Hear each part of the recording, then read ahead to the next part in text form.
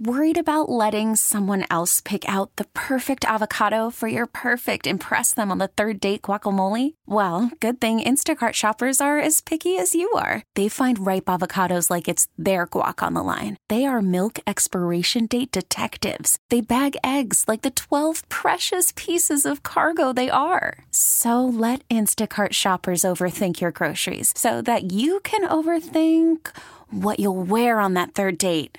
Download the Instacart app to get free delivery on your first 3 orders while supplies last. Minimum $10 per order. Additional terms apply. We really need new phones. T-Mobile will cover the cost of 4 amazing new iPhone 15s, and each line is only $25 a month. New iPhone 15s? It's better over here. Only at T-Mobile, get 4 iPhone 15s on us and 4 lines for $25 per line per month with eligible trade-in when you switch.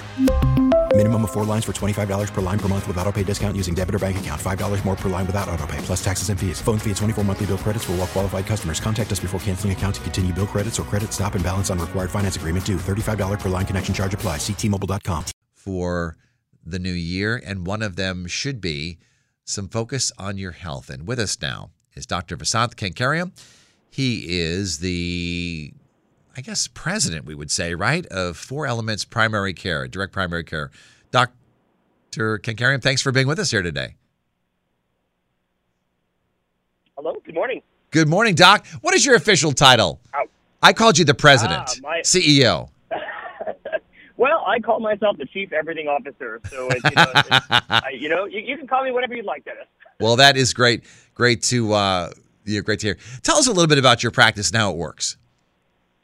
Well, so the way the practice works, it's a monthly membership-based model. So it's a low monthly membership, which basically includes your visits, and any telehealth consultations. So the idea is really, I tell people, think of it like a gym membership to your doctor's office. So you just pay a low monthly membership, and whether you use the elliptical or the treadmill, it doesn't really make a difference. So similar concept, but right with your doctor. That's interesting. So we were talking a little bit about some of the things. The end of the year into the new year is when a lot of people sort of focus on fitness. They don't always focus on health, and they should, right? Should people be setting health goals on New Year's Day for the next year? I think it's always it's a good time to set goals because there's always this mindset shift that happens to say, we've got a new fresh start. So I think goals are really, really helpful. The challenge what most people have is that their goals are oftentimes farther than they can sort of realistically attain, right? So the secret, I think, is setting yourself up for victories. So if you want to set goals, you typically have to set goals that you can achieve, right? They're very specific, they're measurable, they're time framed. So you don't want to sort of set this big goal. You want to set small goals, and those small goals will motivate you to continue to set goals. So goals is great, but there's an art to setting the goals, which I think most people struggle with. What are some of the things that people should be thinking about as they sort of it surprises me when I'll talk to someone in their 20s or 30s who does not have a doctor, and they're like, I'm healthy, I don't need that. That doesn't seem very smart to me, does it? There's a lot of interesting things happening, right? So I have patients who are in their 30s who are having heart attacks with sort of no sort of significant medical history, and we're seeing a lot of these unusual cases. And I think what we've also realized in the past couple of months is many adults who are getting really sick from things that really shouldn't be causing us, right? A common cold is lasting super long, and people's immune systems are sort of not perhaps as revved up. And so a lot of the goals I would recommend is really trying to say, how can you stay healthy and how do you sort of keep your immune system strong, right? And whether this is, going back to working out pre-COVID where you weren't perhaps as sedentary, whether it's ensuring that your diet is balanced, whether it's having, more fiber. I think a lot of the goals are specific, but I think the focus is really about, we're seeing things happening earlier. We're seeing things without clear explanations. And so having a doctor and having someone to be your quarterback is extremely important to make sure that you're sort of, you're doing the right things and you're thinking about wellness and not just saying, hey, I'm sick, I need to get seen. It's, how do I stay healthy? Why do you think that is that you're seeing some unusual things? I mean, heart attacks in your 30s, that is unusual. That is, it is unusual, and I think it's a combination of things, right? I think there's several theories, right? And there's some theories that, perhaps, whether it's due to like vascular inflammation from COVID that we've seen, or whether it's due to just sort of an over revved up inflammatory response, or whether it's due to The fact that, for several years, people are far more sedentary, they've gained weight, blood pressure has gone up. So I don't think there's sort of a clear explanation, but it's definitely a pattern that among sort of doctors we talk about saying, well, this is a little bit unusual. We're seeing things, happening typically out of pattern, and we don't necessarily have complete reasons. But what we do now have to say is, okay, if these things are happening, how do we help people be more vigilant, identify things quicker, and then be able to have the right resources at their disposal? So let's talk about how often someone should see a doctor for that annual checkup. If you're younger, it doesn't have to be every year. Is that correct? Or are there age guidelines? Correct me here, Doc. Yeah, so there's sort of a lot of discussion in the medical side of like, well, do you need a physical? Is the physical helpful? Is it not helpful? I think ultimately it depends on what the doctor is doing with you in your physicals, right? So if your physicals are 7 minutes and it's like, hey, let me ask you a few questions, have a nice day, fill out your checklist, I'm really not sure that physical had much value, right? But if your physical is a lot about education, let's talk about dental screening, let's talk about sunscreen, what you should be wearing, when peak UV rays are, testicular cancer, sort of self-exams, all those physicals, I think, have a lot of value because it's a lot of teaching, right? And then if it's, if we're doing things like let's take a look at your skin to identify any moles, and we're doing sort of physical exam portions that we are actually looking for things that the person may not identify for themselves, that has value. Now, a lot of the guidelines will say if you're in your 20s and 30s, you may need a physical maybe once every couple of years or every, a little bit longer. As you get older, it's every year. I find that the value is a lot more, right? If they're having excess weight or if their body fat composition is higher, you might not want to have them just once a year. You might need to talk to them more frequently to set those goals. As a doctor, I think the role is helping your patients set goals and following through with them. And that's hard to do if you don't see them more frequently. Yes, and also too, and I know that I've talked to you about this many times, family history, very important. If you have, for example, colon cancer, you should probably have a colonoscopy earlier than would be recommended, correct? Correct. And so that's a great point. So colon cancer, right, the guidelines by the Preventive Services Task Force have actually now decreased the age limit from 50 to 45. So there's now discussions on sort of earlier screening and identification. So, and the family history keeps changing, right? And so as a doctor, one of the things that we do is every year we go over, hey, has anything else new happened in your family? And that piece of information informs someone's own potential inherent genetic risk that we've got to then say, hey, this new thing happened. Now, what do we need to do for you differently based on the information that we gathered?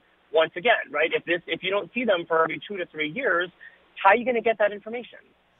How important is it to have discussions with your parents or grandparents about health history in the family? I know I talked about this with my mom and my dad. My dad is no longer with me, but and learned quite a bit from things that ailed other family members.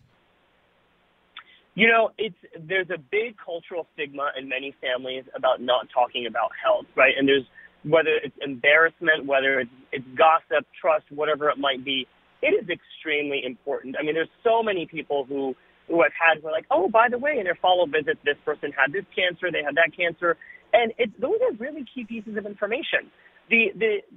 So it's so important. But the other piece is there's now opportunities to do genetic testing and other screenings that may give you some of that information, right? We've always looked at it for folks who've been adopted where they don't know anything about their family history.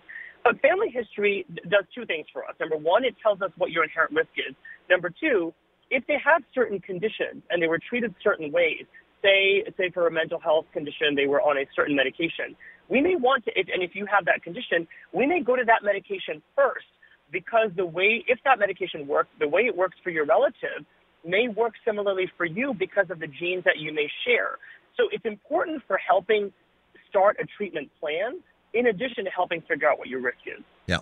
It seems women always go to the doctors. They're very good about it. The men always seem to be a problem, and they're generally pushed in that direction by their significant other. Do you find that as well? Why are men so hesitant to go to the doctor? I think there's certain barriers, right? I think number one, historically, women have been sort of like the guardians of the family and sort of looking out for everyone's well-being. I think there's sort of some of that sort of social inheritance that we've had. I think it's changing for guys, though, right? I think for men, having these opportunities and sort of the different ways where they can talk more privately. They don't have to, hey, they can directly talk to their doc, or, you don't have to tell someone at the front desk, like, hey, I'm worried about low T, which has implications, or ED, or I have these fears. And then there's also this, cultural stigma of, I've got to be the macho, strong guy and not share my concerns about depression, anxiety, and self-worth. All of those things are extremely key, right? And we've talked about this before, that, only 11% of your health is determined by the medical care. The largest component is individual behavior, and the way you think, the way you feel about yourself impacts your behavior. So there's a cultural shift that has to happen, but also giving a platform for guys to be able to say, hey, this feels less intimidating. It feels more private. Let me open up to my doctor, because they're going to listen to me. They're going to take the time. Some great advice. All right, Dr. Vasanth Kankariam. He is the CEO and president and the chief doctor at 4 Elements Primary Care, located in South Windsor and Rocky Hill, correct? That is correct. That's correct. To be adding on to summers as well, yes. Interesting. More coming. All right. And I had the opportunity to meet you about 10 years ago when I did a story on health, and so we've remained friends ever since. So, Dr. K, we thank you so much for being with us this morning. And Happy New Year to you. Happy New Year. To you and your family. T-Mobile has invested billions to light up America's largest 5G network, from big cities to small towns, including right here in yours. And great coverage is just the beginning. Right now, families and small businesses can save up to 20% versus AT&T and Verizon when they switch. Visit your local T-Mobile store today.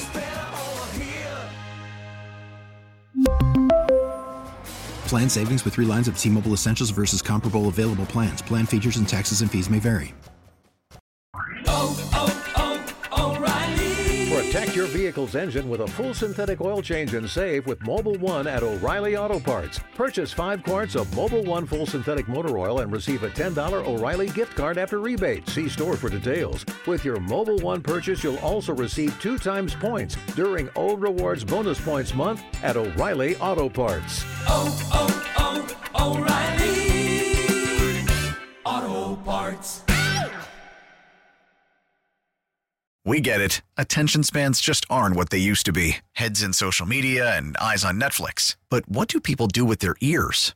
Well, for one, they're listening to audio. Americans spend 4.4 hours with audio every day. Oh, and you want the proof? Well, you just sat through this ad that's now approaching 30 seconds. What could you say to a potential customer in 30 seconds? Let Odyssey put together a media plan tailor-made for your unique marketing needs. Advertise with Odyssey. Visit ads.odyssey.com.